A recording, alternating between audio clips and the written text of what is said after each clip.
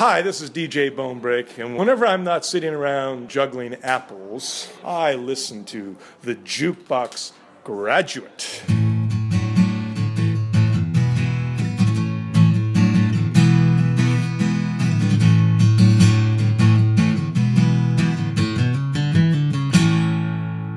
And welcome to the Jukebox Graduate. I'm Eugene Edwards. I'm Dave Rayburn. And along with us this morning is Mr. Brian Whelan. Say hello, Brian. Hello out there in podcast land. Are there more than one podcast out there? There's 3. Okay, good. All right, good. So we are delighted to have our first guest on the show. And this man I've known for, over 10 years. Yeah. But it doesn't matter how many years. Long time. Almost as long as I've known David. And Brian and I, it seems as though years ago we started a conversation about music, and it's never stopped, much like my relationship with David. Now, before we get into Brian's career and his history, his hopes, his dreams, his fears, David, you have a little follow-up on Record Store Day, which was a good portion of our last episode. Yeah, we talked about it quite a lot in the last episode, and I think you were out on the road as it was happening. Probably. Because it was on a weekend. And but I went out, hit a couple shops, and had my wish list, got just about everything, and that's the key, is you don't want to find everything, because Why not? Music collectors always want to have something elusive. Oh! So that happened. But did find mostly everything I was looking for. A couple of our listeners... Hold on. Let's get into the psychology of this. Yeah. So record collectors, they want to have a flaw. Like they want to have... Oh, too late. They want to have something missing. Yeah. That's the problem. Is that how they view themselves as well? Like they prefer, they're trying to fill a need. Yeah, there's no destination. There's no destination. It's a journey. It's the journey. It's an ongoing journey. It's like I always have heard, I don't know if this is urban legend or not, that with Persian carpets, when they're woven, they leave a flaw because man cannot achieve perfection. That's God's domain. Mm-hmm. Perfection is. So I think maybe the record collectors I think we're hitting on something here. Right? Yeah. Okay, so you're collecting Persian records. Continue. Persian records, they sound adorable. Started off at Fingerprints out in Long Beach, and the line going around the corner. So Record Store Day is certainly still on a huge upswing, and it's a huge shot in the arm for record shops, indie stores. Right. And Fingerprints happened to have a couple in-store appearances that day, and I went to a couple of them. One, I got to see The Alarm perform in a little record shop, which was just fantastic. And then later in the afternoon, Lowell Tolhurst, from the original drummer from The Cure, he was up with the band through, I think, 89 or so. Mm-hmm. He was doing a signing. He had a new book out. I see. But it was just a great way for people to come and interact with a record store, to come meet some artists, come see some live music.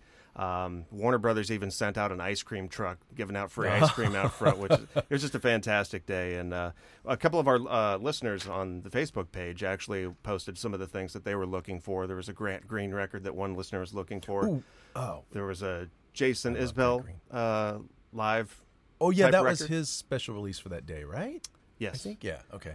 Exclusive to that day. And then there was a Waylon Jennings that somebody was looking for that apparently was not found, so I don't know if that was extremely limited. But again, that goes back to the whole got to have something to find, track down eventually. he will live another day. But he doesn't have... Yeah. So okay. I had a great time, and I have a little surprise for you, Gene. For me? Yes. Hang tight. Hopefully the mics pick this up. Are you quitting?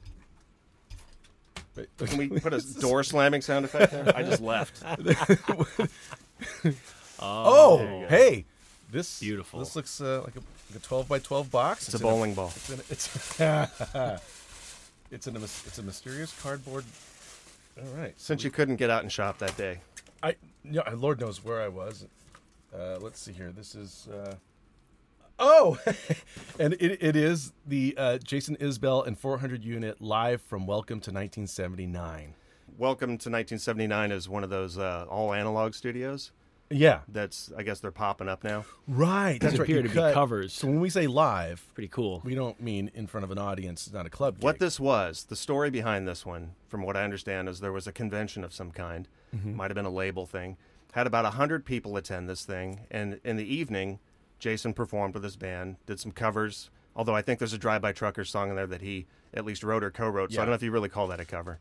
But some Springsteen on there and whatnot. Oh, yeah. Yeah, some Stones. Everyone's doing that one now, Atlantic City. Oh, yeah. I see that band cover of Atlantic City performed by numerous bands. That was really catching on. Yeah. Huh. It's got a little something for everyone in there. You It know what I mean? does. You got dead mobsters, nylons. I mean, it's a lot of. They finished recording by like 10 p.m. Okay. And that studio has a.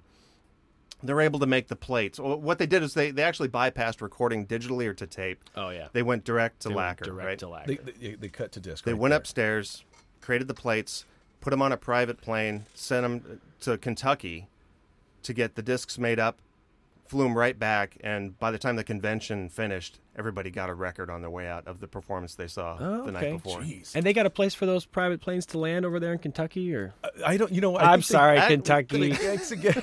Yeah. Well, thank you very much. That is very, very generous. It's very thoughtful. You know what a fan I am of this guy and this band. Yes. And we will talk a little bit. We later will, about and that's Disney record. yeah. But thank you. That was very, very sweet of you. And I certainly hope there's a download card in there because I know you. Oh, you know how I am. Wouldn't that be ironic if they did? Because it's all analog, direct to lacquer, and then. But even if not, I have a turntable. Some I'll figure it out. Turntable Tuesdays right here. There you go. Thank you very much, Dave. You got it. Now, Here we are, and there he is. Right? let's talk about me. Said Brian. Hey, Lee. Brian. Okay, so Brian, I consider you well in the category of jukebox graduate. Yeah. And I remember when I first met your parents.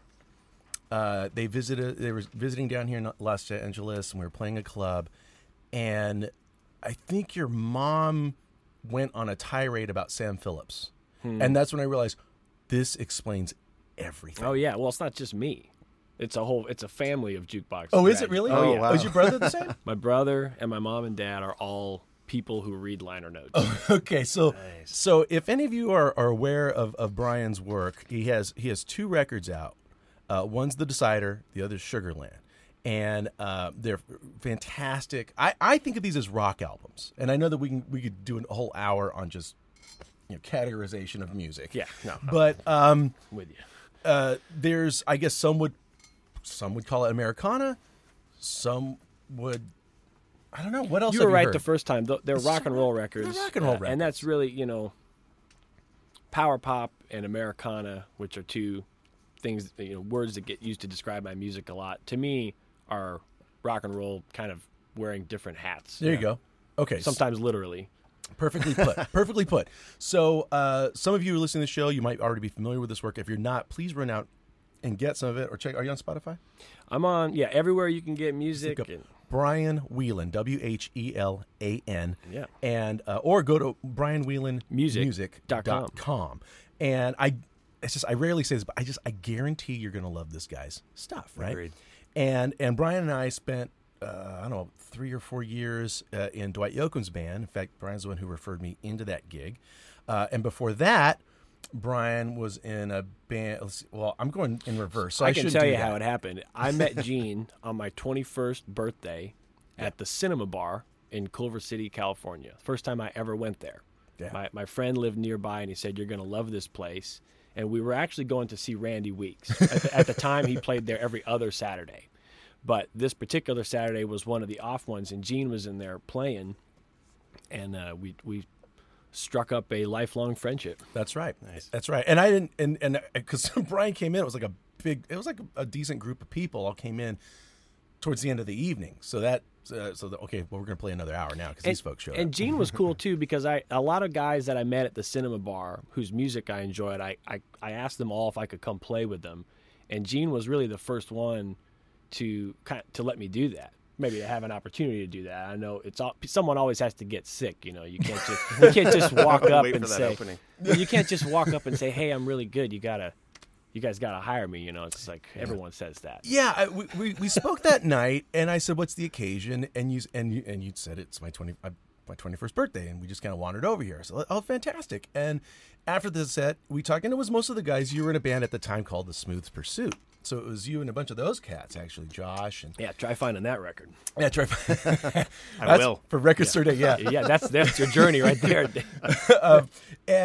and so, oh, cool, you guys are a band. And then you said, like, I play a bunch of instruments if you ever need sit in or if you ever need a fill in or something like that. It was just, maybe no one had ever quite offered, or something about you felt right. And like, it just seemed like a couple of weeks later, a bass player wasn't able to make it to a show, and so I called you, and it was going to be a trio gig too, so I was going to have to rely on you a lot. Yeah, that was fun. And I remember it was a gig out in Orange County.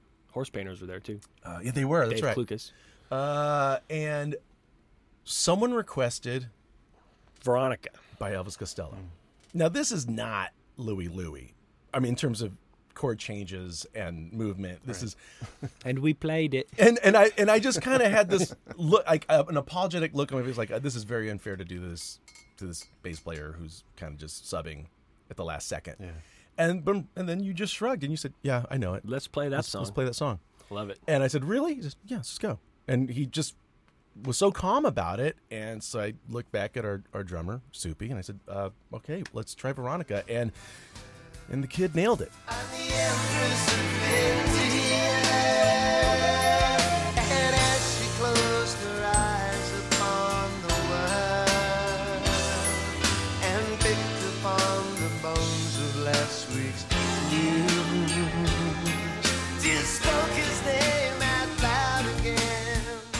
And after that, I just thought, okay, so there's something going on with this guy. Because I'm just kind of doing the math on how old he was at the time and when that record came out and how the heck would you... So that really sparked, even was like, so what else do you know? And then as I had my band at the time, it was sort of like whatever instrument we didn't have covered from night to night, I would just have Brian come in. So he would play keyboards one night, he'd play bass another night, he'd just come in and play lead guitar or rhythm and lead guitar and sing harmonies one night. A couple of nights he filled in on drums. Wow. So yeah, it was wow. First guy to hire me to really play, lead guitar in his, a band that wasn't my band. Yeah. And which is really where I ultimately ended up and where I wanted to go. But I mean, it's hard to get. There's so many guitar players. It's very hard to get there. So I owe Gene for letting me run rampant. There were nights where over his material. At the end of one song where there was typically one of my long guitar solos and you were playing bass, I would just swap. I'd just hand you my guitar and take the bass.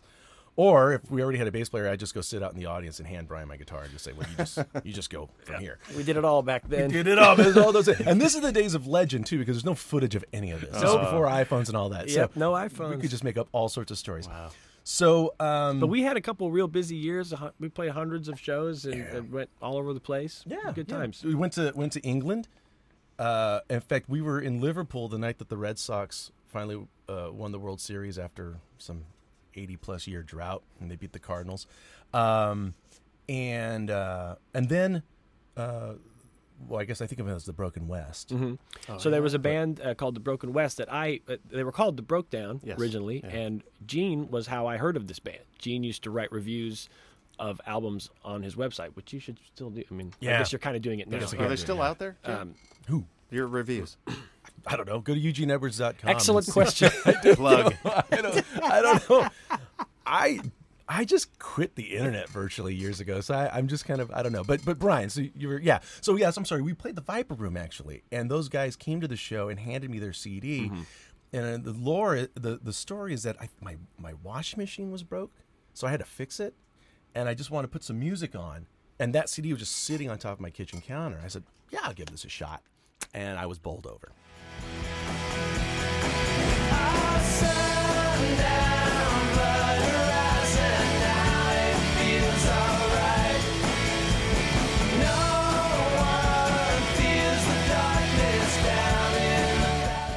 I just fell in love with this. Right. So this would be the EP. Is that the one with the psychedelic cover? Yes. No. Oh, yes. It's got a psychedelic Yeah, I think cover. Gene, Although technically they all had psychedelic covers. But this was the EP that was released called The Dutchman's Gold. Yes. When the band was called The Broke Down, and it had 6 or 7 songs on it, and it was very, very good. Yeah. And that was how they got me to join the band as well. I was on the strength of that, and that's actually how they got their deal with Merge. That's how Ross got the deal with Merge, and then you hit the road. And then we hit the road for a few years, pretty hard, and we still played some at that time. But it was the 2 years before I joined that band, 05. It's like 04, 05. Yeah. That Gene and I really went at it pretty hard, Yeah. and then with Soupy and all those guys, and then the Broken West, and that was like a 5-year thing. Wow. And we went all over the country. That was really the beginning of my heavy touring. Yeah. Because we just went everywhere you could go in the continental United States. Sometimes 2 and 3 and 4 and 5 times. So we just went. That's how you do it, though. And that's right? how we did it. And right when we started to get a little traction, of course, the band broke up. But we were able to get out of. We didn't have a mountain of debt. Yeah. We had a good label experience with Merge Records. They were great, and and that basically kind of opened the door for the Dwight Yoakam experience to happen, which was the next kind of phase of my life, and it just kind of dovetailed nicely into it because that just went away. I mean, the Broken West went away. The guys all left town, and I mean, it stopped and went away. And shortly thereafter, the Dwight vacancy came up, and it was I hate this word, but it was quite organic. Why do you hate that word? Stupid. It made sense. Good. Everything lined up and made sense. And then was it? So I guess it was at the beginning of 2015. You struck out on your own. Yes, that's correct. Right. And And by this point, you kind of already.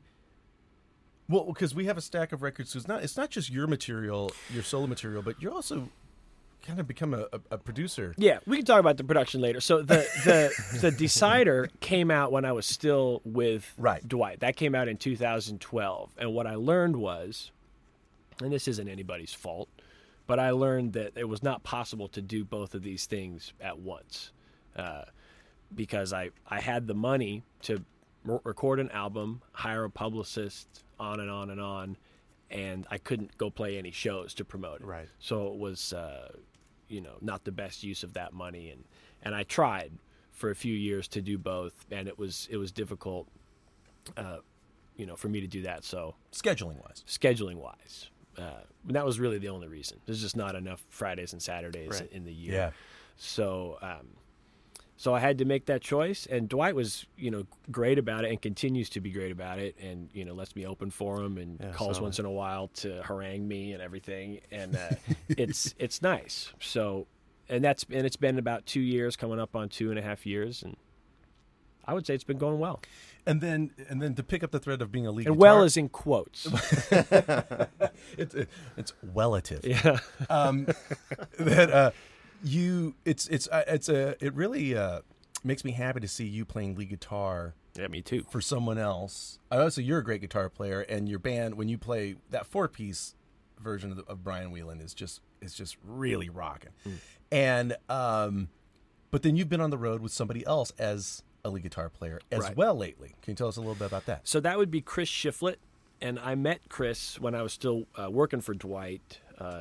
Dwight's drummer, our mutual friend and confidant, Mitch Marine, brought me into the Chris Shiflett band and introduced me to him. And that's been great. I wrote a little bit with Chris for he has a new record out on Side One Dummy called West Coast Town. And I co-wrote a few of the songs on there with him and went out on the road with him to promote the record, which has been a lot of fun. And I get to open a lot of those shows. So that's been a pretty cool thing as well. I don't know if you think this word is stupid. Can I say that's symbiotic? Yes, that is symbiotic. Yeah, more so for me, but yeah. Symbiotic doesn't have to mean equal, does it? I'm the remora, and Chris is the shark. Let's put it that way. And then Chris is one of those guys. He's one of the other two people who has a podcast about music, from what I understand. Gene, you got to get on this podcast thing. There's a lot of guys out there. Are there? Oh man, does that mean that there's 4 now? So great. Now there's 4. Chris has a great podcast called Walking the Floor. That's great. Which he got into it years ago. I mean, he's been on it now for got to be 3 years at least. Oh, easily. The interesting is obviously Chris, his full-time gigs in the Foo Fighters, but then he's from Santa Barbara. Santa Barbara, and he kind of has a Jones for Bakersfield and country pure honky tonk, pure honky tonk, and hardcore honky tonk, and Bakersfield honky tonk, and kind of not necessarily like the Nashville sound of country as we kind of talk about it, as we dissect it. But he really likes the barroom Honky Tonk, which of course we've talked about ad nauseum with Dwight, as Oh, yeah. starting in many ways in Bakersfield in the bars. Took it out of the church and put it into the bars, right? Yep. So that's the kind of country music that he's into, and that aligns nicely with his roots as a California, like pop punk kind of a guy. Yeah. And just punk. I mean, Yeah. he was like a, skater punk. So he definitely has this side of it, but it kind of goes nicely. It does with make the, sense. Makes sense with the edginess of that kind of hardcore honky We're tonk. avoiding the word organic, Dave. You can tell. Are we going to have a word review at the end? There's gonna be homework. I have the best words. I'll make sure of that. And so now, what I like that there's a consistency in the two albums, in The Decider and Sugarland. These are your two records. Now, I noticed personally, because like The Decider was something I was hearing it in bits and pieces as you were making it, as where Sugarland kind of came to me all in one shot for the most part. Right. So in my brain, one of them I know of as more of a process. The other one I know of as an album.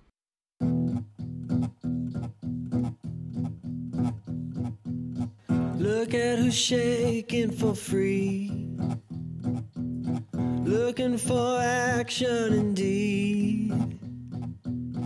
All of the cheap, well, keep to yourself if you please. Oh, what a wonderful feeling, seeing you down on your knees.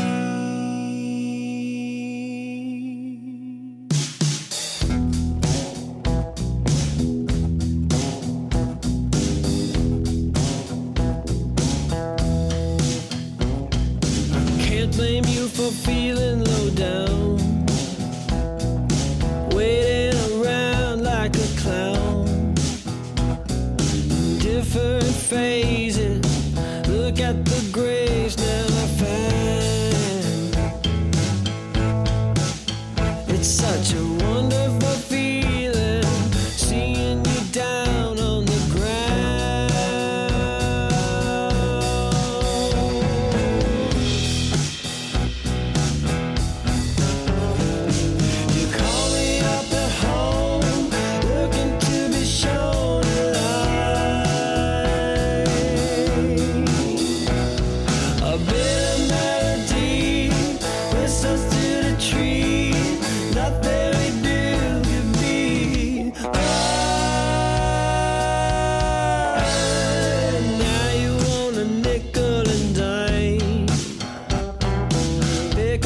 Left of your pride.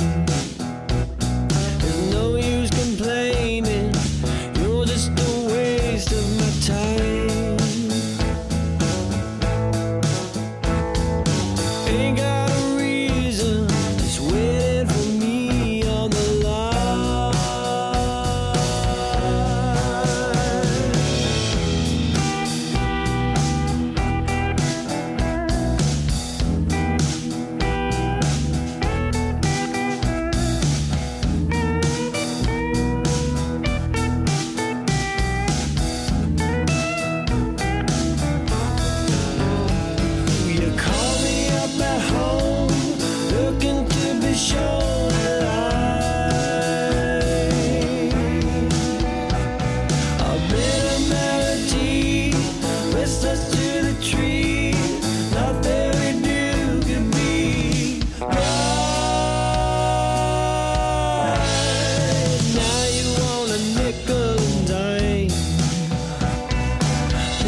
What's left of your pride? There's no use complaining, you're just a waste of my time. You ain't got a reason, just waiting for me on the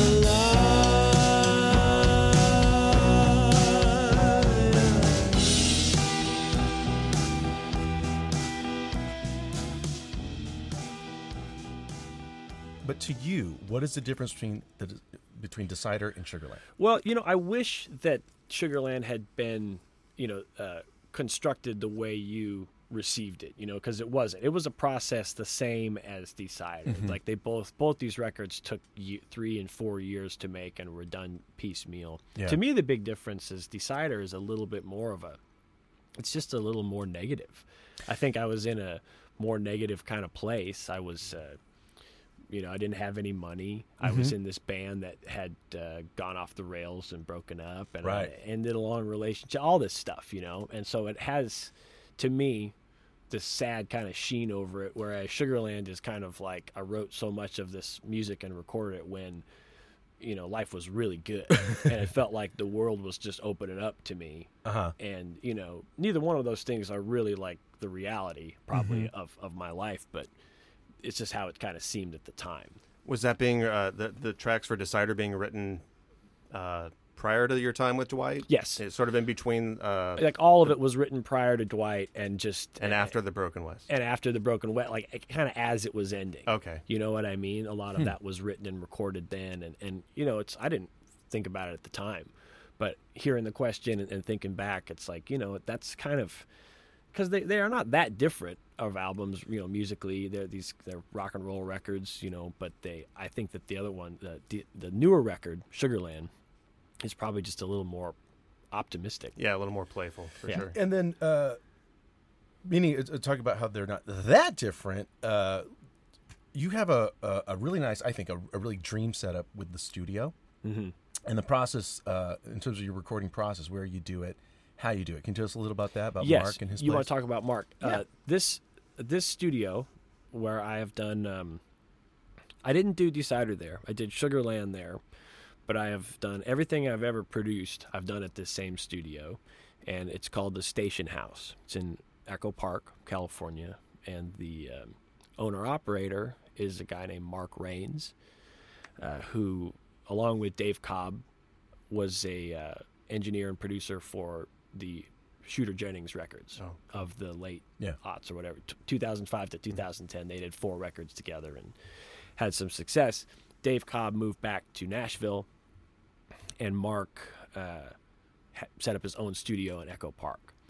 And it has a great live drum sound.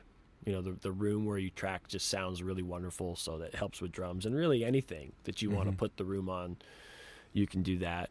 And Mark is a great guy. He's, anyone will tell you he's just this very laid back and very talented engineer. Yeah. He doesn't say much, but he makes great sounds and kind of speaks that way.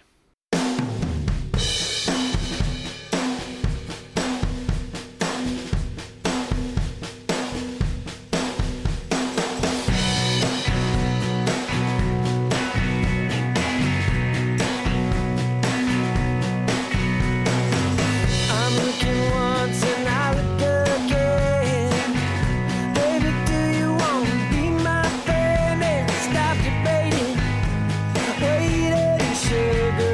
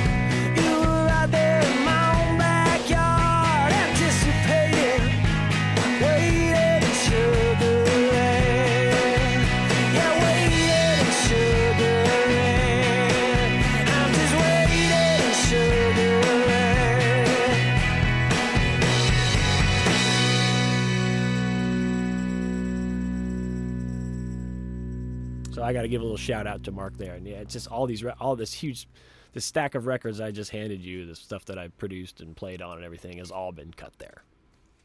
Which includes Breaking the Blues by Amy Blaschke. Out now. Out now. Also, Sam Marine's Big Dark City. Out now. And Rod Melancon's Southern Gothic. Yeah, Rod Melanson. Melanson. Southern Gothic, and that is out next week. That's right. Yep. Check that out. So go to brianwhelanmusic.com to find out any live dates if he's coming down. You play Texas a lot? I play Texas a lot. I'm playing the West Coast this summer. Fantastic. I'm all over the place. Check it out. Go out there. Support some great music. Did you guys want me to play a song? Or was that just... That would be... Really? I would love that to happen. I would too. I would love that. That would Up to you. really make this thing great. Yeah, well, let me do it. Okay. All right. I'm going to play a new song for you boys. This is a song that I've started recording, and it hopefully will be available very soon in a recorded format. The song's called Rock and Roll Dream.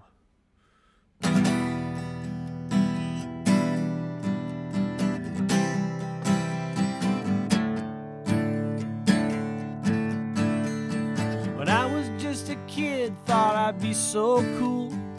Have a band with all my buddies, we'd never go to school. It's not quite as easy as it might seem. All I know is my rock and roll dream. All I know is my rock and roll dream. My old man used to give me some serious talks. Wasting all your time on that poverty box. Didn't even faze me, didn't change a thing. I held on tight to my rock and roll dream. Held on tight to my rock and roll dream. Yeah, I read about the funeral of rock and roll in Mojo magazine and Rolling Stone. In a big long casket, it's painted black, but I don't believe. I just can't conceive. Well, you don't get no money, you don't get no chicks, just lawyers and promoters and all their dirty tricks. I got no pride left, no self-esteem. Just let me keep my rock and roll dream. Just let me keep my rock and roll dream. I read about the funeral of rock and roll in Mojo magazine and the Rolling Stone. In a big long casket, it's painted black, but I don't believe. I just can't conceive. It's the only thing I really need, and I love it so. I'll never let it go. Yeah, just let me keep my rock and roll dream. Just let me keep my rock and roll dream. Just let me keep my rock and roll dream. Just let me keep my rock and roll dream. Just let me keep my rock and roll dream.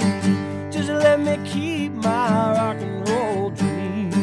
Just let me keep my rock and roll dream.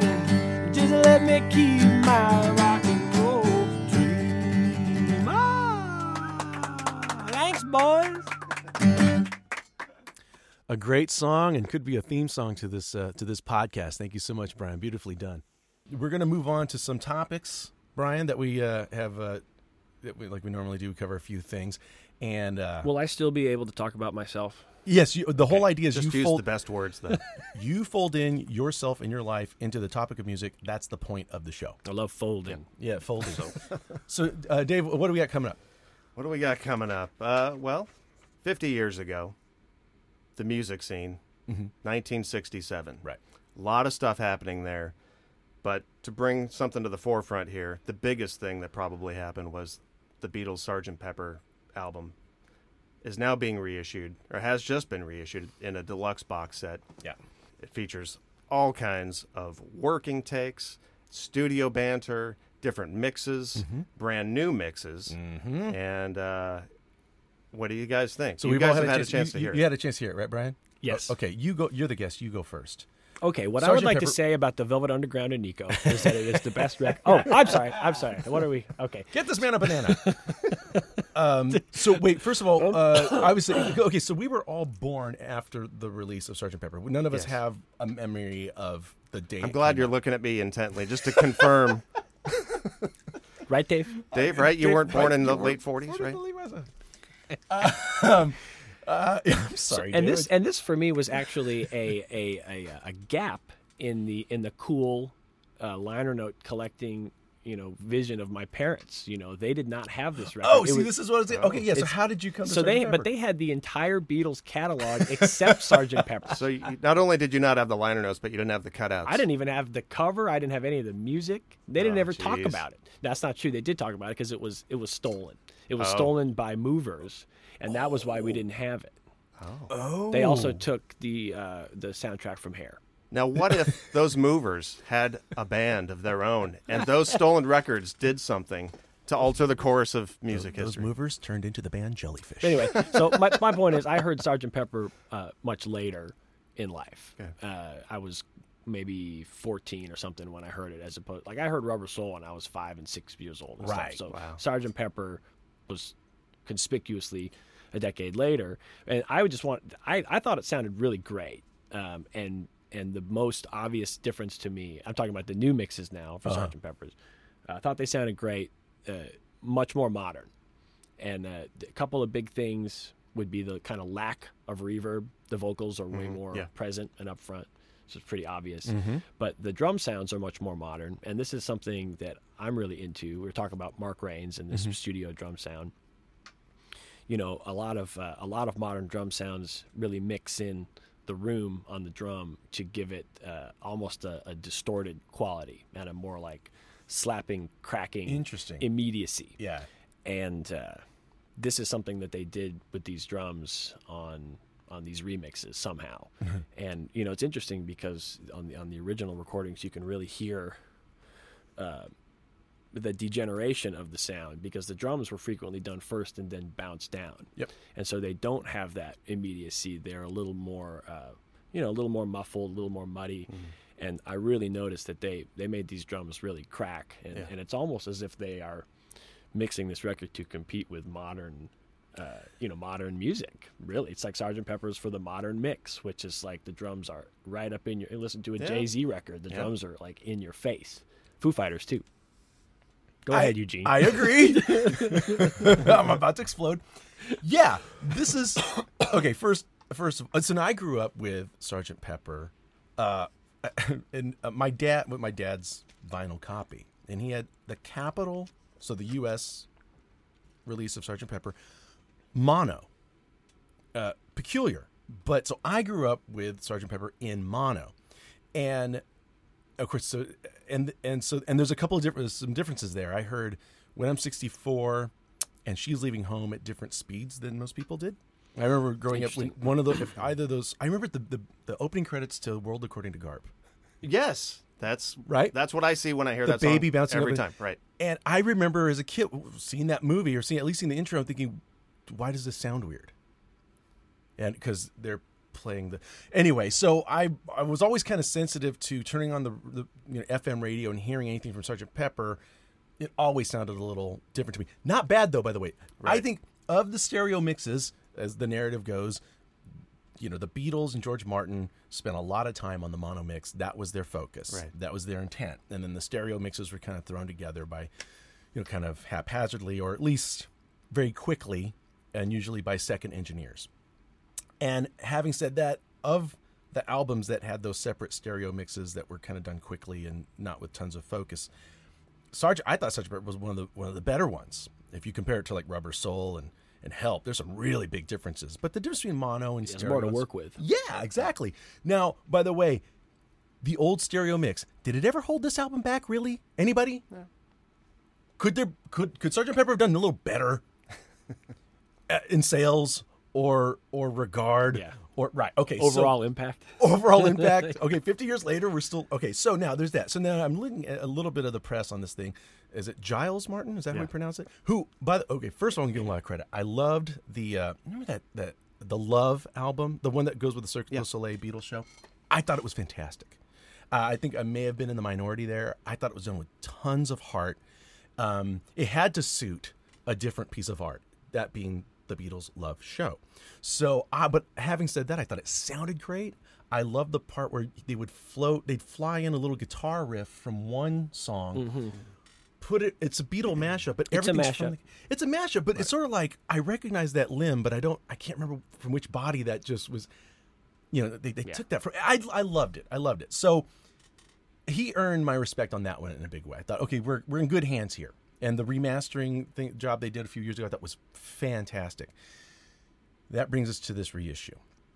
So yes, Giles did mention something about Sgt. Pepper. It's getting played in between a lot of modern music because of how we listen to music. This goes to Spotify and that world. And I did see mention of him talking. I think he mentioned Kendrick Lamar, not Jay-Z, but Kendrick Lamar. Something about how it compares to. This I have a problem with this. Interesting. I have me more. a problem with this. Well, okay. In short, this just reminds me of Paul McCartney and Mick Jagger still dyeing their hair while they're in their 70s. Yeah, there is an element of that. Why are you? I just don't get it. Do you really not think Sgt. Pepper? If it doesn't capture someone's imagination, if Sgt. Pepper, without a bigger drum sound, doesn't make an impression on somebody, then the loss. I mean, that person's just not going to be in the Sgt. Pepper. I don't know if giving it a more modern mix is really going to push somebody. Yeah, I don't know if the mix changes that. I don't think that Paul McCartney likes that idea that you just said. Like, I just don't, and that's that's what makes him. But I don't think he's willing to kind of sit there and go, well, if they don't like it, then they just, I think he's like thinking about kids who have never owned a CD or a tape or a record, and he just wants them to hear it, and because he knows that if they hear it, that they're going to love it, and he just wants them to hear it.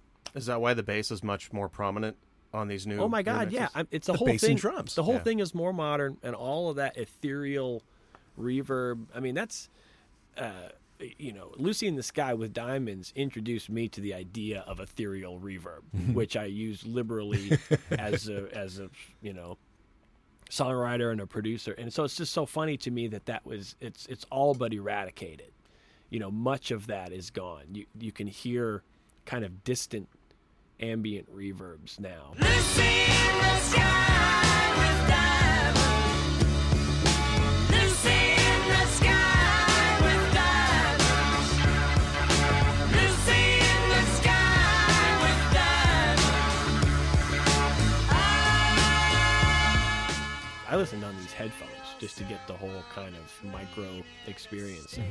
I was just fascinated by it, and it's so clear that that's what they're trying to do, and it is a very kind of Jimmy Iovine take over the world kind of mentality, but that's Paul, and that's what he wants. Now, having said that, they did in the deluxe edition of the reissue, the 4-disc one, they released the mono mix as well. Okay. And I'm glad they did this, so because you can now A/B this new stereo mix with, and I can't tell. I spent a little time. I don't know if they may have taken a little even more dust off of the mono mix from just a few years ago. But Sgt. Pepper just sounds so great in mono. I'm sorry, when the heart of that opening cut starts off, and I draw your attention to drums and bass, it's so good, and I think the mono mix has a lot to do with the depth of the record. Talk about depth and ethereal reverbs, and to me, A Day in the Life and the reverb, the depth of that thing as a listening experience is very important, because the idea here is we assume that John's part, the character that reads the news and sees the movie and reads the book, that's reality. Then it cuts to Paul's bit. The reverb goes away. That's right.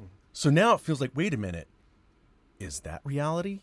And the John side is the dream state, and the reverb on this, and the fact that yes, Ringo's drums are way in the back, they sound like bombs going off.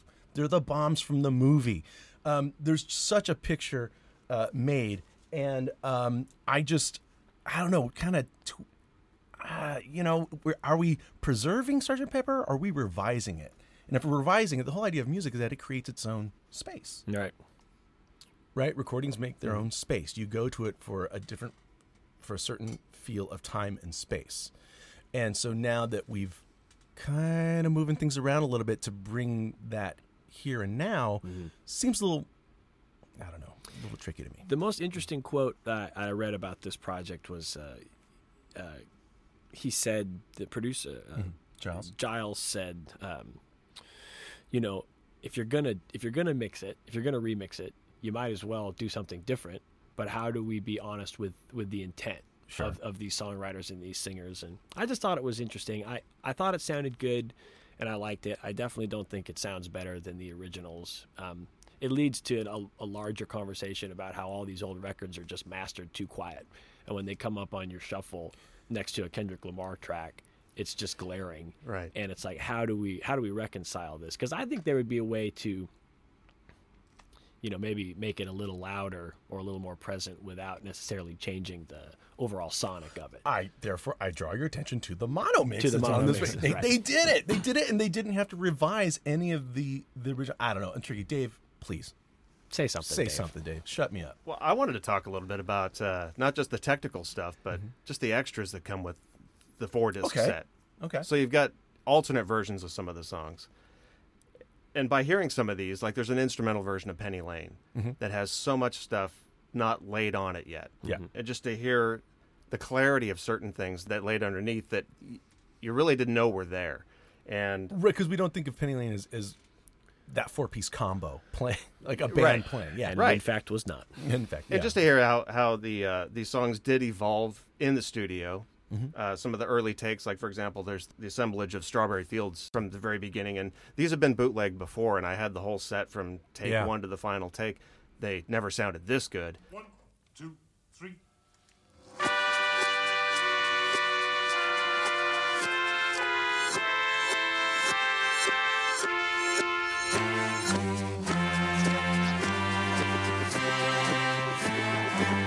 It doesn't matter much to me.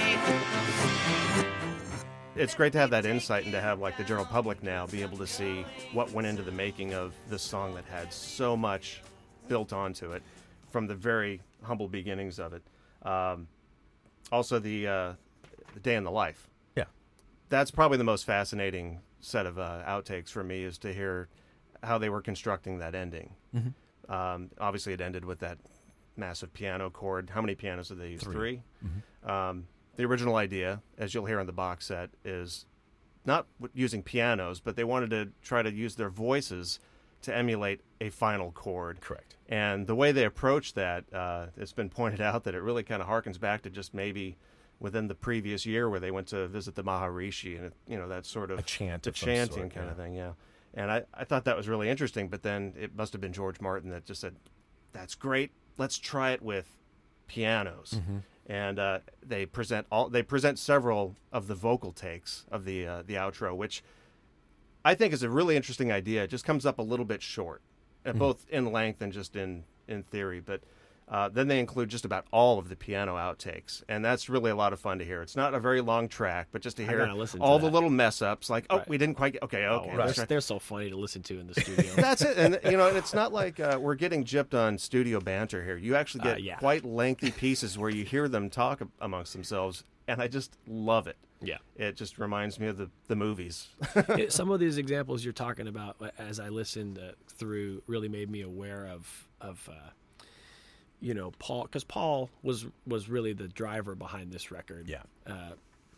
If anyone out there listening is not enough of a record nerd to just know that, this was Paul's baby. He wrote most of the songs and led the production, and his use of the multi-piano. Like Penny Lane has 4 and 5 pianos. Yeah. There's all these pianos, right? It's at the end of Day in a Life. I'm trying to think of the kind of, a lot of the songs have it. It's the chorus of Lucy in the Sky. They all have this multi-piano thing going on. Yeah, lovely Rita. And Penny Lane certainly does too. That was a big one.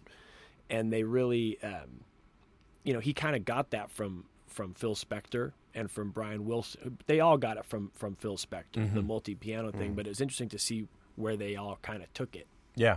You know, Brian Wilson would replace it with other instruments, a lot more orchestral. Yeah. And Paul had this thing in 66 and 67 where he just put more pianos, just more pianos all the time, and it's all over Sgt. Pepper.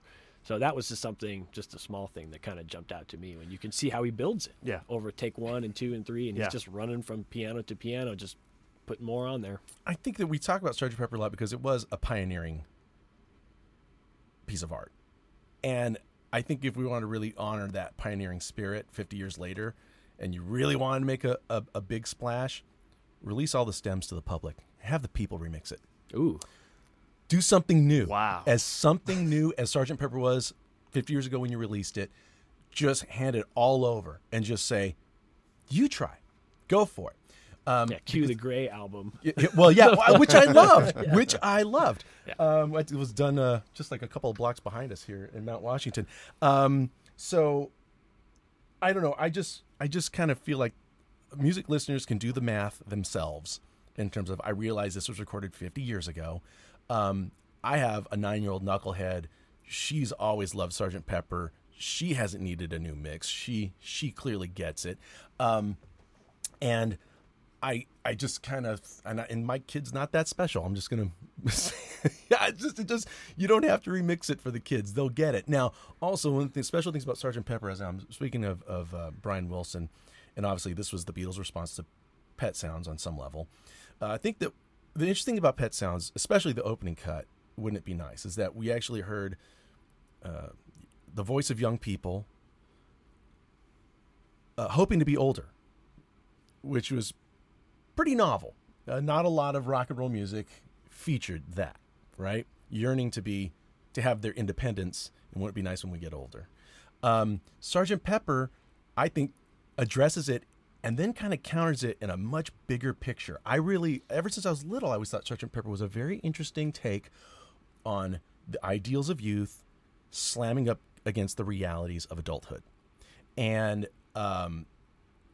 that's why I know a lot of people don't like When I'm 64. They think it just kills the album. I think it's such a beautiful sonic relief coming out of Within You, Without You. Yeah, no kidding. Coming out of love. And then all of a sudden there's just this buoyant clarity and the woodwinds, and and also this album displays the huge breadth of influence that the Beatles could bring in to a string of songs, right? Because otherwise, I mean, I don't mean to denigrate, but you listen to a Stones album from that era, you kind of go, okay, well, we got Howlin' Wolf, we got Chuck Berry, and Howlin' Wolf. The influences are well, small. Their audience was not. They were in '67. The Beatles' audience did not quite think they were ever going to grow up. By 69 and 70, I think that they realized that we're going to have to grow up. They were going to have to grow up. But at that time, it's the Summer of Love is described as idyllic, and I'm sure I wasn't there, but I'm sure it was. But I mean, they didn't think that they ever were going to be 64. And so that's what you're talking about, this kind of interesting comment on, because it goes up against, She's Leaving Home too. That's obviously a big one. My God, yes. We got to listen to this the other night. I listened with Rachel, my girlfriend. We were talking about Sgt. Pepper's, and she goes, "Can we just listen to it?" And it's like, yes, of course. We listen to it. So we put it on, and she's asking all these questions about Sgt. Pepper's, and it was great. I loved it. I think I might have found my real true calling. I could be a college professor and just talk about the Beatles. Hell yeah. If anyone would care about that. But it was great to talk about it, and She's Leaving Home was just, this. Talk about this song. Okay, so did rock music ever have a song quite like this up until then, where we got the parents' point of view? That to me is landmark. Maybe there's examples. Charlie Brown. No. Well, that was code for racial politics. Wait. Wait, back up. Hold on. Yeah, Lieber and Stoller. Okay, well, that's another part of that's another whole other episode. But I mean, yakety yak. That's what I'm trying to say. Yakety yak is the parents' perspective. Right, but not with empathy. No. Right. The parents are always the adults. The grown-ups are always the enemy. Right. And in this song, and I cried when I listened to it before I became a parent. Now that I'm a parent, now that I'm a father to a daughter, forget about it. Right. And they're not mocking the parents or the parents' point of view, and the inevitability of this young woman going out on her own is obvious. There's no argument against it. No one's even doing anything wrong necessarily. It's just this exquisitely balanced point of view about the two generations. We never thought of ourselves. Never a thought for ourselves. We've struggled hard all our lives to get by. She's leaving home after living alone for so many years. And this is before, the band and their album where they had kind of like all their family on there, or before Tears of Rage. It all came later. All comes later. But it's somehow Paul, who mostly wrote She's Leaving Home, understood the balance. Of course, he scored a film called In the Family Way leading up to this, and so obviously that informs this song in a big, I big remember way. this. Yeah. Okay. But Vaguely. I don't know. It's just an extraordinary piece of work, and I think that the mono mix had always I always got a feeling of a, not quite a paranoia, but there's certainly a darkness about the mono mix that I always really loved, that I thought matched the narrative. Also, I want to I'm reading this book. You mean a book? You're one of those smart guys, huh? Well, I'm holding it upside down. The Language Instinct by Steven Pinker, and it's about the human instinct to create language. And he has a sentence in here that I came across that says, "For you and I belong to a species with a remarkable ability. We can shape events in each other's brains with exquisite precision." Human beings with words. Picture yourself on a boat on a river. So, what I love about Lucy in the Sky is the first two words, picture yourself. It's the only thing that happens in reality for the entire song. Everything after that is completely imaginary. It's never an analogy for something happening in reality, right? Like there's never, meanwhile, in real life, this is going on. No, the whole thing is he's just painting a picture. And by the way, Roger Waters' new album, there's a song, it begins with picture yourself. You put those two words together, I think they're always going to, for the most part, going to be tied to this song, that album. Mm-hmm. That's how huge this thing is. You can grab any combination of words, and it's just that big of a deal. It's just part of our Carmen parlance, I think. At least until we all die and forget about this album, which I don't know if that's going to happen. That's ever going to happen. Do you guys have you always had a favorite track from this album, and has that changed with anything over the years? The new I really love track 1, "Waiting for the Man." That's a great. That's probably my favorite track. Is that with the tangerine that you can peel off on the cover? Lucy in the Sky with Diamonds. Easy. It's easy for me. Is it really? And I love the Sgt. Pepper, the remake of Sgt. Pepper. For years, That's the pretty hot. reprise was always my favorite. Something about just that Paul's count and Ringo's drums. And it's the only thing anywhere close to being a live cut on the whole thing. Yeah, it's the only thing that's the band just playing in a room somewhere. Yeah, they went to the soundstage, the larger room. They went to the larger studio, but then baffled themselves in really close proximity. So there's a lot of bleed going on there, and so it sounds like a rock band. Yeah. And but now, boy, again, father to a daughter, so She's Leaving Home is pretty hard to ignore. Yeah, for me. For me, I always loved Getting Better, and I think it just sounds phenomenal on this mix. But a close second would be Lovely Rita. Yeah, Lovely Rita's cool. But, you say Getting Better. To me, when people talk about the Beatles sound and the Beatles bounce and a lot of these things that remind the ear of the Beatles when you're mixing a record or making a record, it goes back to that song in particular. That is just such an iconic Beatles-sounding record. Yeah. Getting Better. Interesting. It goes, jank, jank, jank, jank. It has that bounce, And the call and answer part. The call and answer stuff. Yeah, exactly. Yeah, very John and Paul kind of talking to one another in the writing and the delivery. That's probably why I love it so much. It's that relationship between those two. Oh, certainly. Yeah, we can work it out. My favorite track from Sgt. Pepper's. Now you're making fun of me. You get all sorts of angry email. Again, just remixing the thing. It's you're just colorizing episodes of Gilligan's Island. You're not. So can it really get any better? And apparently not. Get off my lawn. Right. So 1967. What else came out? Anything? Were the Velvets around yet? The Velvets were a big deal for me, at least. Okay, so I went through many articles and lists this week that are all talking about this because it's so everyone has an opinion, and I was going through a lot of these lists, and although many of these artists are my favorite artists, I don't find myself reaching for many of these records, many of their records from 1967. I agree. And I think that the reason for this is that they were all really reaching at that time. Everyone was really reaching, and a lot of that is the Beatles and Bob Dylan and Brian Wilson and the titans of the industry really kind of breaking the doors open. So everyone is really reaching, and there's a lot of really great music, but you can hear that reach. You know what I mean? Like you can really hear it. Like an egregious example would be the Rolling Stones' Satanic Majesty's Last Request or whatever that piece of shit record is called. That was an unfortunate entry for them on that year, yeah. And it's 68. It comes out in early 68. It's not a 67 record, but it is clearly like in the wake of Sgt. Pepper's. Yeah. And so a lot of music from this era has this scope and this reach, and it's kind of annoying for me to kind of listen to it. And I'm not a baby boomer, so I can kind of pick and choose. Yeah, there's a lot of my favorite stuff from 1967 was not released on a record in 1967. Two big examples I thought of would be music from Big Pink and the Basement Tapes. Much of that was recorded in 1967. Okay. And then also Otis at Monterey and Otis Live. There's a record called Otis Live in Europe released in 67, which was indicative of what he was doing at Monterey, which broke him nationally.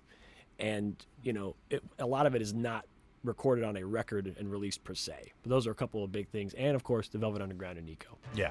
Which is the one that I really I mean, if I'm like going to play an album regularly from the year 67, that's the one. That's one that I can do over and over. Oddly enough, that album, in those first couple of Velvet records, what is it? Is it because they're just a very lean that they I would assume that they would have dated poorly, but they never dated poorly. No, they haven't.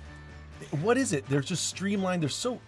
Man, he's just really good. I guess so, Lou Reed is really, really good, and it's really cool to me when someone who can really write pop is such a twisted kind of a guy. Oh yeah, he gives. I don't know how else to put. I mean, it's like the subjects that he talks about are very dark, very twisted, and he is like basically he was like a brill building songwriter. Isn't that funny to think that he actually thought he was good? But he's really good at it. No, he's good, so good at like hooks. You know what I mean? It's like these songs have hooks. Like everything is a hook in these songs. And yes, but like they're just not they're not like Neil Diamond's hooks, but they are hooks. Even the way he delivers, dressed up differently. From Neil Diamond's hooks. But he they're not clearly that understands different. that.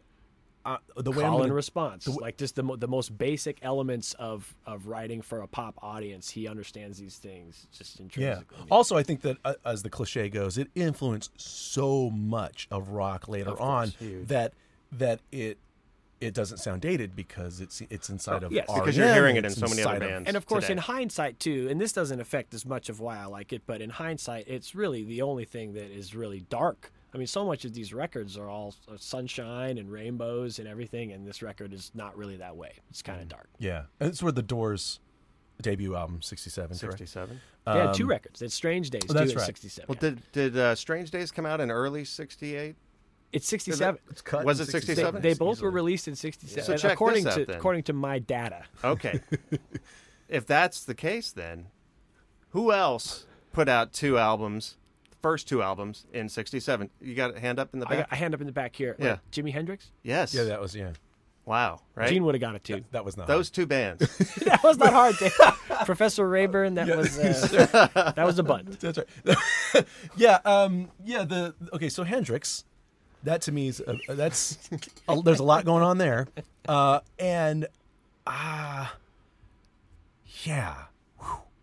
pretty big. Great tone, great studio guy. A lot of interesting stuff going on in that album, obviously, and then of course I grew up with the U.S. version, so I'm used to the non-Red House. I just can't believe all these guys making 2 records a year. I mean, that is just absolutely insane. Yeah. And being on the road at the same time, Yeah. They just dashed in and made a record.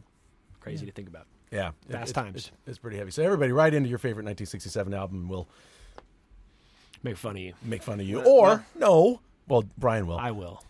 But we might read some on the air for the next episode. Now, I had an experience. Okay, Brian. Yes, Gene. I never got to see this guy live. Talk to me about Bob Seger. Oh yeah, Bob Seger. Well, my dad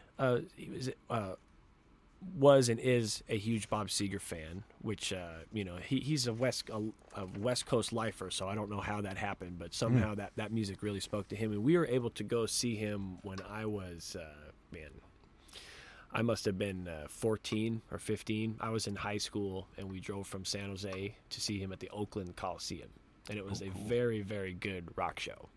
Great band. It was a great band. That would be the Silver Bullet Band, Yeah. featuring Alto Reed. Yes, right. Oh, Had a great the sax hair guy. and mustaches that band had. Imagine Was, the odds of being named that and then becoming a sax player. Yeah, and that's his given name. That's the real mind blowing. Crazy. I have. did he feel obligated to become what he became? Yeah, it was. I have this image that I can't erase. Not that I would want to, but it's just permanently. I couldn't forget this, of Alto standing on one leg, leaning back with one leg out, kicked out in front of him, and then raising the saxophone back over his head and just wailing. And they put a spot on him, so his silhouette was on the back wall of the Oakland Coliseum, Oh, wow. 100 feet tall or something like that. And that was a very... And that Rob was a Lowe pretty could cool never move. pull that off and say no most fire as much as he tried. So we did Dwight. We did some shows last week, and one of them was this guy Frankie Ballard. You know Frankie Ballard stuff? Nope. I like this guy a lot. He's a young country artist. He's been at it for a while, and Where's he from? he's originally from Michigan. Michigan, okay. Originally from Michigan. Like He's based in Nashville now.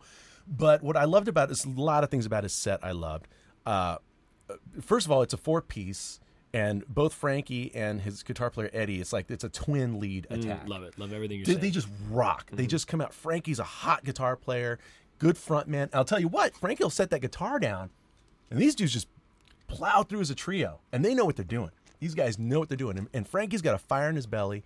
There's just something about the guy I kind of like. And towards the end of their set, they kind of have this groove going, and Frankie's talking to the audience a little bit, and I keep thinking about, and he starts this a little bit of a melody line underneath, and I'm thinking, I know this. How do I know this? I don't know how I know this. And he does a cover of "Accompany Me." Oh, yeah. Seger's "Company Me," right? Sounds great. Changes it just a little, not, just enough. And so you're sitting here listening to this thinking, God, how great is this song?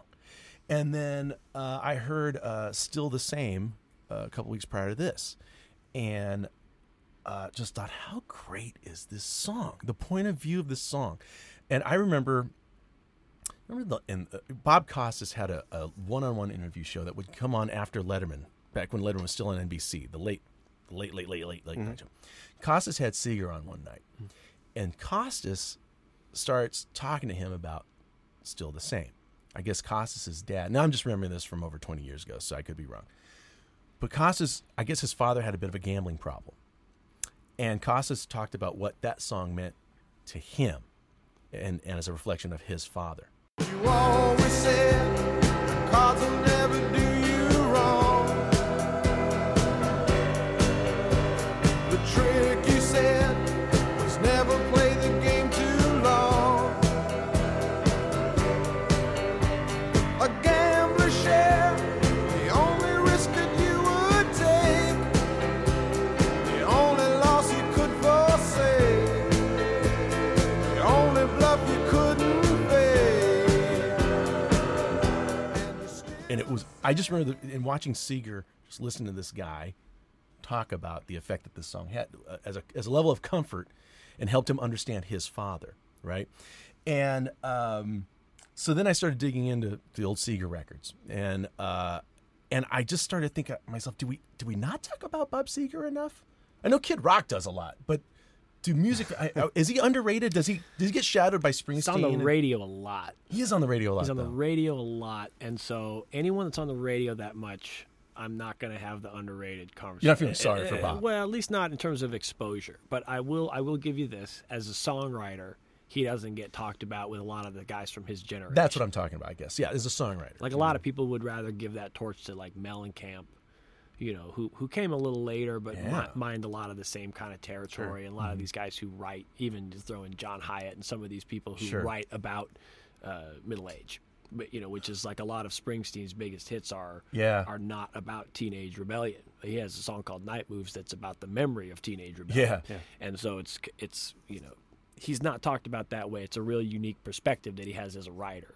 Yeah, or I could go on about Which maybe was what you were saying. Maybe we're It is. I guess we're agreeing. No, you actually made it clear. I didn't state it clearly. As a songwriter, I just feel as though we kind of we go right past it for some reason. And I think I think you say Seeger, and people may just think old time rock and roll. Well, again, a song. You of say reflection. Seeger, I say Sager. Sorry, say old time rock and roll. Yes, it's a recollection. Right. Take those old records off the shelf. Right. The Pete Seeger records? Not Not that old? Back to the Seeger thing. Yeah. I never got to see him live. I had an opportunity on the American Storm tour. A friend of mine and I, we bought a trio of tickets. We were going to go pick up a friend of ours that went to study abroad and was coming back from a semester. We were going to pick him up at the airport, blindfold him. I don't think you can do that now. And they frown on that. Right. Yeah. We're going to blindfold him, put him in the car, take him straight into the venue, which was the Forum, I believe, the LA Forum. Set him down in his seat, and then, hey, welcome back. Here's Bob Seeger and the Silver Bullet Band. intense. So we get like a last-minute word that like his plane is delayed at Heathrow, and he wasn't going to be coming in. So we just decided we can't go without him. And so we went there to resell the tickets. And I got to hear the entire sound check and actually see a little sliver of it through the doors that you could kind of see through one of the hallways. Okay. And I'm like, okay, I'll just get him next time. And we sold our tickets and left. I've never seen him since. There wasn't any It's a troubling story. It is, but you know what? And this is another. Okay, so just to stack up the regrets here. There's that, but then come Well, last. I don't want to play that game. We're going to be sitting here for a while. Yeah. Last year, Seeger came to play the revamped Forum, right? Because they have the new sound and everything in there. I haven't been there since they've done that. Yeah. He came to play there with Jay Giles Band opening. Oh. Jay Giles Band, Love Stinks record was the very first album I ever owned. Oh, and cool. so that would have been like another special thing. I somehow just passed up on that. And then, of course, Jay Giles just passes away. And I'm like, more regret. Okay, but then this last week, Gene, when you mentioned, hey, let's maybe talk about Seeger, the announcement came that that Bob's actually planning some shows, and there's going to be a tour to follow that, and that he's working on a new record. But the rumors are that is this the last tour. Coinciding with that, there's this Classic East, Classic West tour. Yeah. Show I've that's, heard well, it's about not that. really a tour. It's like East Coast one set of shows, and then West Coast another set, and then it's done with Fleetwood Mac, Eagles, Doobie Brothers, Steely Dan, Earth, Wind and Fire, the whole thing. Yeah. So the Eagles are getting back to do their thing without Glenn Frey, and everybody's wondering who's going to replace Glenn Frey. And in the back of my mind, I mean, they just announced this week that it's going to be Glenn's son Deacon, Right. as well as Vince Gill. Vince Gill, right? And I think he was like heavily involved in that Eagles country tribute record from the Makes 90s, sense. I believe.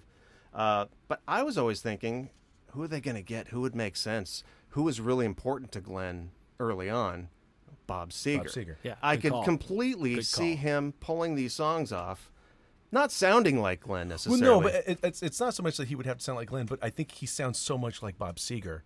This would be like the Michael think that would McDonald steal the thunder? effect.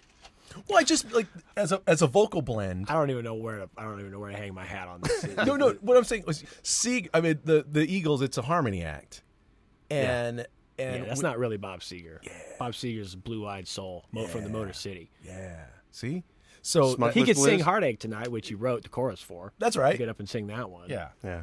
But I mean, he's not gonna. I don't know. Sing. I hear him sing "Take It Easy." That might be cool. I don't know. That's where Deacon comes in. That's right. Now, as I'm looking at my vinyl copy of Jason Isbell and the 400 Unit live from Welcome to 1979, reminds me that this man has a new album out as well, He does. and it's called The Nashville Sound, Love that. which I think is a very biting commentary. Don't you? That's how I take it.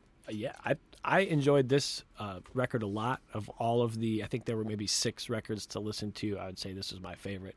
I think the guy is really consistent and is obviously a triple threat with everything that he does.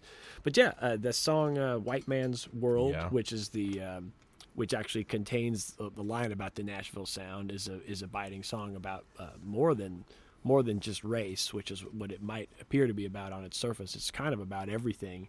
And it doesn't sound, he's not alone here, because Sturgill Simpson has mentioned this too, but it just doesn't sound like he really thinks that Nashville is all that. I think it would be safe to say he has conflicted feelings about Nashville. Sure. He's from the South, it's further south than Nashville. Yeah. But, he's made his career there and works there, but I think that there's some problems that he has with it too. It really sounds like it from a couple of these songs. This is, in my opinion, it seems like Jason's most political album as of yet. Now, it was funny because I know that he became a father in between the last album and this one, so I kind of thought there'd be a lot of fatherhood on this album, and maybe he mentions this little girl. He mentions, songs, but it's I think maybe having I don't know if having the child made him look at the world, in a larger sense, and how he views it because of this greater concern now. When you become a father, that does happen. But what's great is he's never preachy, and he always writes about these political issues via a character. It's very Springsteen, right? Yes. So it's not like this is happening in the world, and here's what I think about it. I mean, he's in there. The good writers like Springsteen can write from a point of view of a character, and they shine through. What they think and who they are can shine through if you're a good writer, which I think Jason is. Yeah. So even when he's in a character, it is not a brilliant disguise, but rather a thinly veiled kind of disguise. You know what I mean? But it seems as though there's 2 books. Sorry, Jason, I'm having fun. two books I've read recently. One is Hillbilly Elegy, which by J.D. Vance, which is a personal memoir. It's a guy in his early 30s, but he was born in hillbilly Appalachia, but he went on to Harvard Law, and he just writes about his family's history and sort of the tortured history of what it is to be hillbilly in a modern America, and the rough transition to becoming an industrialized community, the challenges involved there. And also the other one is called Dreamland, which is about the opiate epidemic that's been just ravishing this country, and particularly the central part of this country. And the statistics are just they're just mind-boggling, right? About with the opiate overdose and how many people are using them, how many started with prescription, and of course they couldn't get those anymore, and they've moved on to black tar heroin, and it's just very depressing, and it's hitting a huge chunk of this certain demographic. And I think that Jason I think the reason he calls it Nashville Sound is like how can Nashville represent country music, which has gone big tent, and that's why it's been so successful. Country music and Nashville, you like hip hop? We'll put a little of that in our stew. Right. You like classic rock? We'll throw a little bit of that in that stew. What else you like? We're going to put it all in that stew. Big tent. Everybody's welcome. It seems remarkable that a lot of the music out of Nashville hasn't had anything to say about this overwhelming problem in the Midwestern states of America. And I think I thought that was, if I were to read into it, calling it this album the Nashville Sound is Jason's way of kind of hitting the trash can lid with a stick, saying, "Hey, wake up, everybody! Are we really not going to talk about this?" And so that's how I kind of get it. Right. Well, the stuff that they market on the pop country side, they're never going to talk about anything topical because it's not feel good. The most that they'll say is, my job and the government are getting me down, but it's Friday night and now I'm going to go party my balls off somewhere. Yeah. So that's where they're at with that. Now the Americana side, I think that there are a lot of people that are talking about some of these things, but so many of them are well under the radar. Yeah, they're not getting heard. That it'd have to be Stapleton or Sturgill. Yeah. Or and now Jason Isbell, and Ryan Adams could do that, but he only writes heartbreak songs. So right. So it's definitely it's definitely kind of on Jason, and he seems to have picked up this mantle, which I think is what you're saying. Yeah. Yeah. And another thing you said, which I thought was interesting, was to examine the complexity of his relationship to the city of Nashville, which I think is part of why it's called the Nashville Sound. I think part of it is a larger political point that you're talking about. Yeah. But Nashville for a lot of these guys is like an iron lung, where I think they kind of need it to survive and to compete and to be relevant, however you want to describe that. But it takes something from them as well, because it's just kind of a weird. There's a lot of weirdness within the industry down there. You know what I mean? I don't think it's unlike the movie business here. Sure, exactly. Yeah. Where there's just a lot of bullshit that you have to kind of wade through. And from the 5 minutes I've spent with Jason Isbell in my life, I get the feel, and from listening to his records, it seems like he doesn't really like bullshit that much. That's right. But he has to wade through tons of it, living in Nashville and being in this industry and competing at the level at which he's competing, which is a high level. Yeah, it is a high level.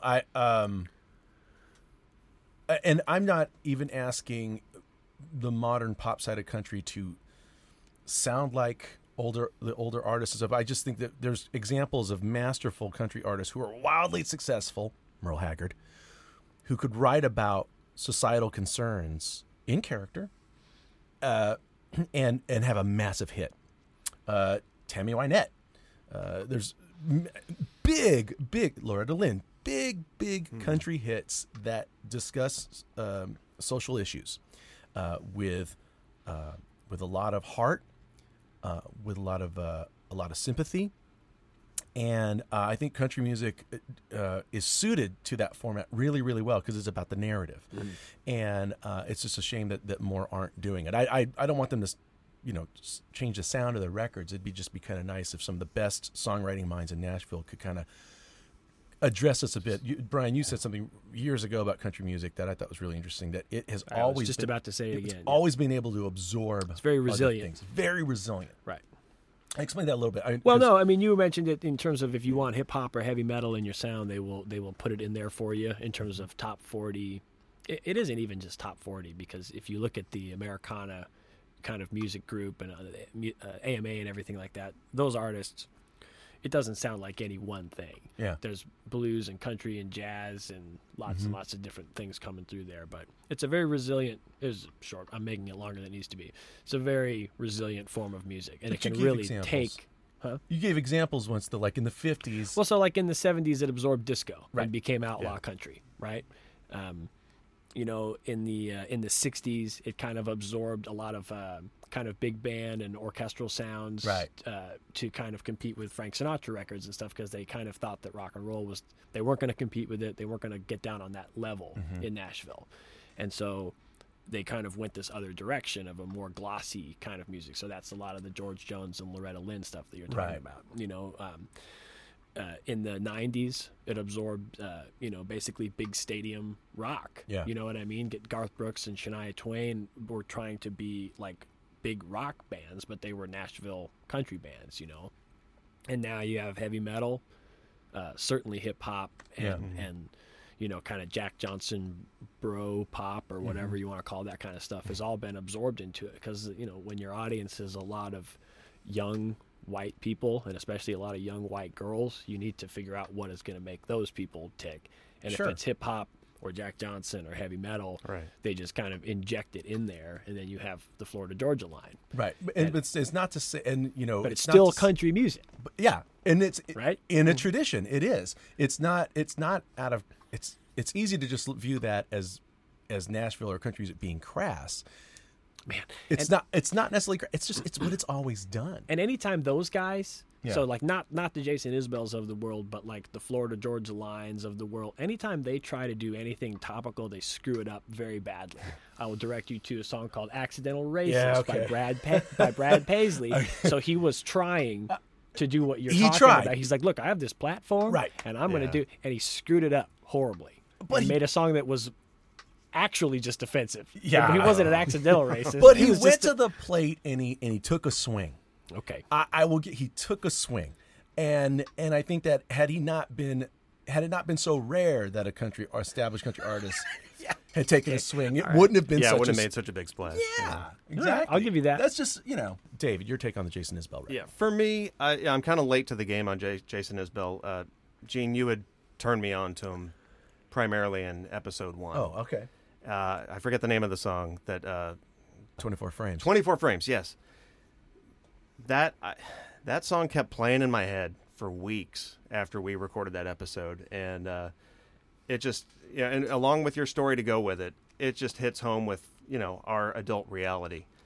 So with this record, I wasn't looking at the political songs as much as the one song that really slapped me in the face, which was If We Were Vampires. A quiet acoustic song, obviously not conforming to any of the modern produced sounds. Goes towards your tastes. It's this one's for me. Yeah. Right. The lyrics on this one just talks about how we as a couple may have 40 years together. That's kind of, I look at it as sort of a really meaningful, almost romantic kind of thing. But, I played a song for my girlfriend the other day. So you got to hear this. I love you so much, and I want you to hear this song because this means a lot to me. Did you bum her out And she's all, yeah. that's very sad. Oh, yeah. It's knowing that this can't go on forever. Likely one of us will have to spend some days alone. Maybe we'll get 40 years together, but one day I'll be gone. One day you'll be gone. If we were vampires and death was a joke. Saying that, like, okay, if we were vampires, obviously vampires live forever. There's no, end in sight. And there's no there's no consequence. reason to, like, I need to hold your hand on this plane flight. Because we're going to live through it, right? No. Yeah, we're vampires. No. Death is what makes this matter. Yeah. And, I just turned 48, and I'm thinking, well, How many more sunsets do I'm I not really have? thinking, like, as we were talking about, with the Beatles earlier. Yeah, how it's our kid- generation's Yeah. when I'm 64. Yeah, There you go. like we're not ever going to grow up. I'm at the age now to where it's like I'm grown up, and as Springsteen put it on this last River tour, you only have a limited amount of time to do the work you need and want to do, and focus on that and do that work. That's and right. at this point in my life, I'm looking at what's left, about what do I have left, what do I need to do to make this world better, to make my life better, to make my family better. This song really addressed that for me, and I can't think of another song similar to this on the topic of a relationship. Yeah. Can you? Yeah, there's a friend of ours, John Hoskinson. Please forgive me when I sing that I hope I die before you do, 'cause I'm no good without you. I hope I die before you do, 'cause I can't find another you. You have a friend that writes a song, you hear it, and you just God damn it, why didn't I write that song? He has a song called I Hope I Die Before You Do. And I remember my wife and I for years just like, God, that just nails it. It's as good as the line. What's the My parents have had this conversation. I mean, Have they're 70 years old, and they have this this like kind of a joking conversation, which is the lyrics for John Hoskinson's song. It's somewhat Schadenfreude, right? It's like the line that Bono sings in Do They Know It's Christmas? He says, well, tonight, thank God it's them instead of you. Yeah. Which is a brutal thing to say. Yeah. But it's no less truthful. So John Hoskinson's I Hope I Die. And he does it to a really bouncy, poppy Right. sort of track. But can you hand me that Takamine? That's right. There's something I just realized about the song 24 Frames. It was the main guitar hook. Oh, it's out of tune.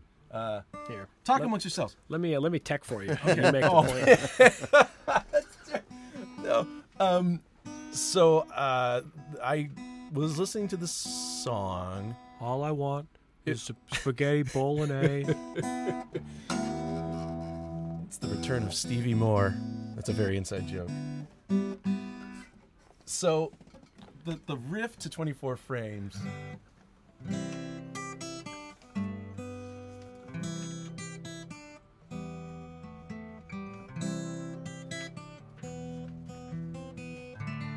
What is that? Something else. I know. What is that? I'm sorry. Just tell me. No Expectations by the Stones. Oh, No Expectations by the Stones. I don't know if Jason Nice meant pull. it. If he's telegraphing, because 24 Frames is about not taking a moment for granted. Yeah. And does he mean to plant the idea of no expectations in my brain by using the lick, kind of the melody? I don't know. I may be overthinking it, but it made the song even better for me. You just created an internet thread. You'll probably see him soon. You can ask him. I hope so. Yeah. I probably could ask. I don't know. Ruin it by asking him that. I always remember because Elvis Costello's song "Tramp the Dirt Down," which is a very negative song about Margaret Thatcher. Yeah. And the melody always reminded me of Stevie Wonder's "Isn't She Lovely?" And I didn't know if he meant for me to think, ironically, "Isn't she lovely?" while he's essentially wishing for Because Margaret Elvis Thatcher's. Costello will find a hidden way to be mean, in addition to the most obvious meanness that I'm already putting in the That's song. right. He's a layer cake of meanness, this guy. And Dave went and saw Costello last Yeah, night. it's I last think. night. Right? Yes. An interesting thing too, and I'm going to have to go home and listen to this, and I'll be hearing it fresh now. But I guess he talked about how earlier we played watching the detectives, and he explains what that's about. You know, it's the woman that's watching these cop shows and it's driving the husband crazy and everything. He says this next song is the sequel to that, and I guess The Long Honeymoon was sort of his really? intended sequel for that. So now I got to go spend some time with that. I like sequel songs. No, just sequel. Like, if it's another artist responding to previous, another, right. or even an artist kind of updating it. Chuck Berry was great about. We talked a little about that maybe last episode about how Chuck Berry would update his own song. Yeah. Where's Johnny Be Good Now? Yeah. Bye Johnny. Yeah. Or Memphis got an update in the song Marie. Oh, okay. I was just kind of thought, it's kind of lovely, and all That new Chuck record's coming out pretty soon. I know, yeah, have Just you heard around the any corner. of that? I did hear one track. The track Yeah, that sounded Morello's good. on, yeah. It's like I didn't quite recognize his voice. He sounds, Oh yeah, it's a little different. yeah. Tell us about. Oh, that's right. Tell us about playing piano. I forgot you played piano for Chuck Berry. I appreciated the shout Oh my out God, in your yeah. last episode. That's right. So tell us about this because obviously Chuck. It was like sitting next to a coiled rattlesnake. No, I mean, go off at any second. In all seriousness, it was like a religious experience and just one of the greatest nights of my life. April Fools. It was on April 1st, really? Yeah, of 2009 or something like that. Somewhere around 2010 maybe. Yeah, it was great. Yeah. And how did He was really, I mean, he was not in good shape. His health was not great, and his mind, I don't think his mind was all there. But for a guy who's been messing with the pickup band and the audience and the promoter for his whole career, it's hard to know How can you tell? where this senility starts, and where the personality ends. But he definitely had some funny. He had this issue with the cameras that were going up to the big monitors, because there were monitors to the left and right of the stage that had these feeds, and so they were cameramen. And he has a no camera thing in his contract, so he thought that there were people just videoing him and taking For personal pictures. use. And so he kept stopping the show to yell at these people. Go, I don't want any pictures. I told you it's not going to be a show. If you keep taking pictures. And then he would eventually figure it out. He goes, oh, those are going to the okay, those are going to the screens. Okay, we can have fun now. And he kept kind of slipping back and forth. And at one point, during Reeling and Rocking? Reeling and Rocking, he goes, well, look at my watch. It was 9:41. I said, if you don't get those cameras out of my face, we're going to have a problem. Yeah, and it was really great. But I mean, I didn't even practice for this gig. Like, I've been practicing for this gig my whole life. That's right. So I didn't sit there and learn. I knew that I would be able to do anything that he wanted to do. Yeah. And we actually had a few moments of real good music in there. You And know he came what I over mean? and sat on the piano bench Came next over to you? and well, and the bass player, he brings this bass player with him who's like his minder and his driver, and the bass player is calling out the keys all night to what is happening. And he told me before the show, because I never met Chuck or talked to Chuck this whole night, right? Only on stage. But the bass player told me, he goes, look, if he likes you, he's going to let you play. And if he doesn't like you, he's just going to ignore you and take all the solos himself. And I said, okay, fair enough. But I was playing all night. And he coming over, hanging out by the piano, and yelling kind of these exhortations at me, sitting next to me on the piano bench, take another solo, kid, the whole 9 yards. It was really great. Love that. Fantastic.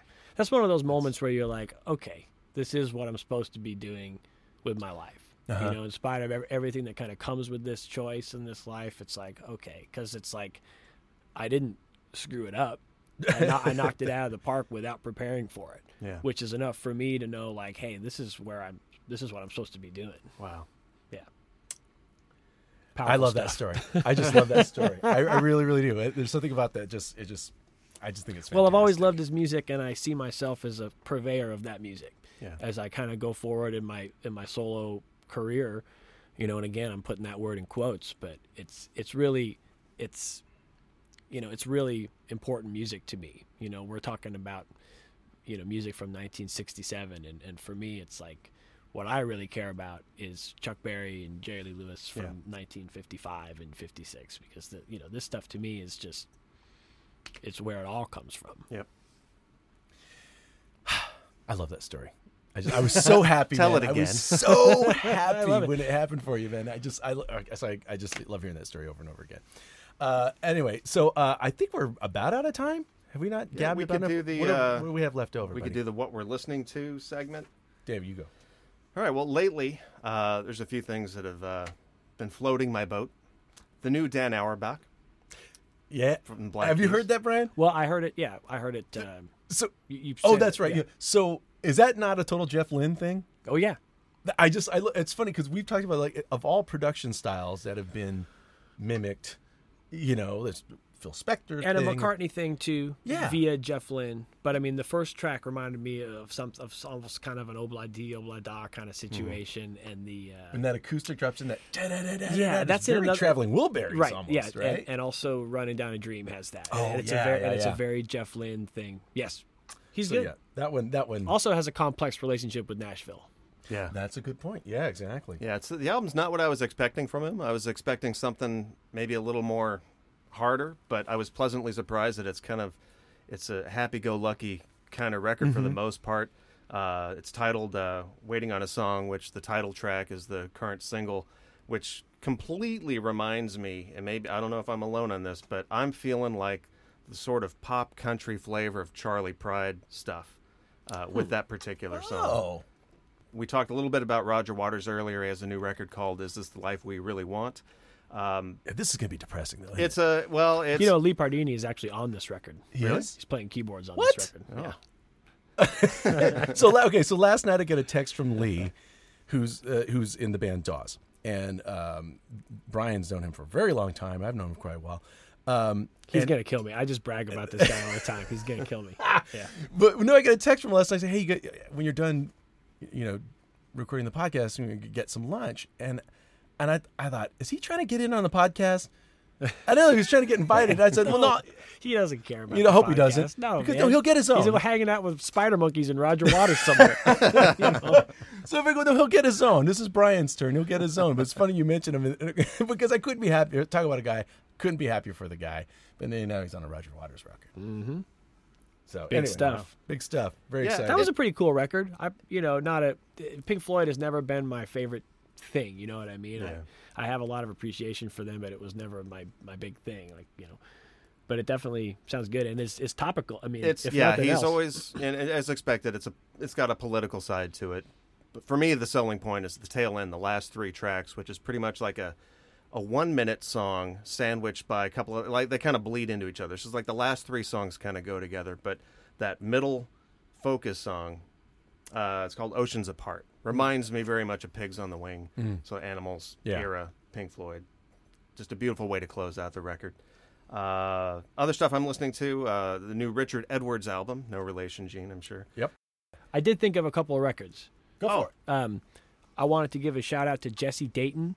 Oh, He's yeah. a Texan, great powerhouse trio that he does. So it's rockabilly and honky tonk and rock and roll, and he has a record that's actually out on Blue Elan, the label we were talking about for Rod Mellencamp, and it's called The Revealer. Yep. It came out a few months ago, which is I don't get that many new records, to be real honest. Right. But I really have been enjoying that, and I also wanted to give a shout out to Jamie Wyatt, who has a record that just came out called Felony Blues, I believe. And that label, I think, is 40 Below. Might be wrong.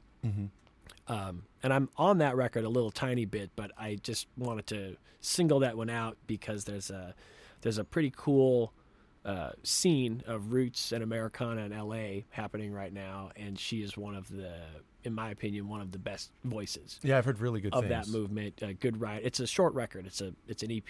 I think like it's 7 that. songs or something. Yeah, it's brief, but she's a good writer and has an excellent voice. So And that just came out? That just came out a few weeks ago, and the Revealer is probably 6 months old or something now. But Yeah, I think that came out late last year. Yeah. Yeah. But check out Felony Blues, Jamie Wyatt. Great singing. The big single for me right now is "Still Feeling It" by Portugal the Man. But which version? Don't know that. What? There's more than one. There's the like, one- I went on Spotify, and there's like a bunch of mixes of that out there. the good one, the good mix. Okay, I'll find that. The mono mix. Is there a mono mix? Fulfilling. Yeah, the good one. The good one. The good one. That's Yeah. right. That's the Eddie Murphy. No, this thing, it swings. It's I don't know. It's just got this great dance groove to it, and Portugal the Man. The song is Still Feeling It. It just gets the ass shaken. I love that one. And also Harold T. Wilkins by Fan Farlow. I heard this on Satellite, and I just totally dug it. So look that one up, because that's another current favorite of mine. You know, you were mentioning the Americana roots kind of thing. Yeah. This isn't new music necessarily, but as far as what I've been listening to lately, Yeah. I dug in on that PBS American Epic show a little bit. Yeah, I meant to see that. I'm only 1 episode in. I think there's 3 or 4 out now. But, man, it got me listening to old Carter Family stuff and Memphis Jug Band. And as I'm digging into all these old Carter Family songs and reading up on them, just the stuff you discover, there's one song, I forget the name of it, but I'm playing like a Spotify playlist on shuffle. I think it's the American Epic album for the Carter Family. I think there's about 8 different collections they put together focusing on different artists, and then like a collection of various artists. Right. But I'm listening to the Carter Family one, and as one song comes on, I'm driving, so I'm not seeing the title of it. I'm like, oh, I recognize this song. This is This Land Is Your Land. That's kind of interesting. And then it's not. But it's not. It's the same music, but it's a totally melody. different lyrics. Something about the world on fire. Yeah, I think a school teacher adapted the melody to Woody's lyrics, and that's how that melody and the lyrics of "Your Land, This Land Is Your Land" are what we know them to Yeah, be. so that- and then even Woody himself went back and recorded it. Yeah, so that song that from a child growing up, that's all that melody. That's Woody Guthrie, and I was like, wow, that's not Woody's melody. By the way, going back to the Super Bowl this year and Lady Gaga's halftime performance, it started with her doing, I believe, an a cappella version of "God Bless America." Am I right, Karam? Do you remember the song? It's an Irving Berlin song, so I'm pretty sure it's yeah. Now, Woody Guthrie wrote "This Land Is Your Land." Just the lyrics was a protest. It was as a counter, an angry counter to. Yeah, this is almost what you're talking about. Response. It was a response. It was a response song. Yeah, a rebuttal. Lady Gaga sings both "God Bless America" and "This Land Is Your Land" during that Super Bowl performance, and I give her the credit of knowing the history of the relationship with those two songs. Or if she doesn't, even better. Yeah, red states, blue states. We all got to get along. We man. all got to get along. Yeah. Just be purple, everybody. Just like Prince wanted us to be. Hey, I like that. Yeah, I know what Purple Rain is. So anyway, that's what we're listening to. A couple words of thanks. First of all, thank you very much, Brian, for coming over here. Thank I you for love you having me. dearly. You mean a lot to me in my life. I love your music. In fact, I remember when the first copy of The Decider came home, I've been hearing it all the way through, and I told my wife, I said, I got Brian's record. I listened to it, and it's great. And Kristen, she goes, look, yeah, Brian's really talented. I said, I got lots of talented friends. They don't make great records. That's sweet. And then you did. So Well, thank you you. very Thanks for much having me. coming on. Thanks, It's been a lot of Brian. fun. You're always welcome. Of course, you're in the neighborhood, so please. And I know you always have opinions on music, so you're a perfect candidate to be on Jukebox or Graduate. I also want to thank Satellite Amplifiers, my friend Adam Grimm over at Satellite Amplifiers, who make custom amps for all your needs. They also have a new line of guitars and really cool pedals. Please go to Satellite, look them up, satelliteamplifiers.com for all of your amplification and gutsy tone needs. I also want to thank Alex and Karam here at Pollywood Studios in Eagle Rock for letting us take over the room. Guys. And thank you, DJ Bonebreak, for introducing the show. Let's do our lyric quotes. You swore we'd live forever, taking it on the back streets together. I'm Dave Rayburn. We were talking about the space between us all and the people who hide themselves behind a wall of illusion. I'm Eugene Edwards, and this has been the Jukebox Graduate.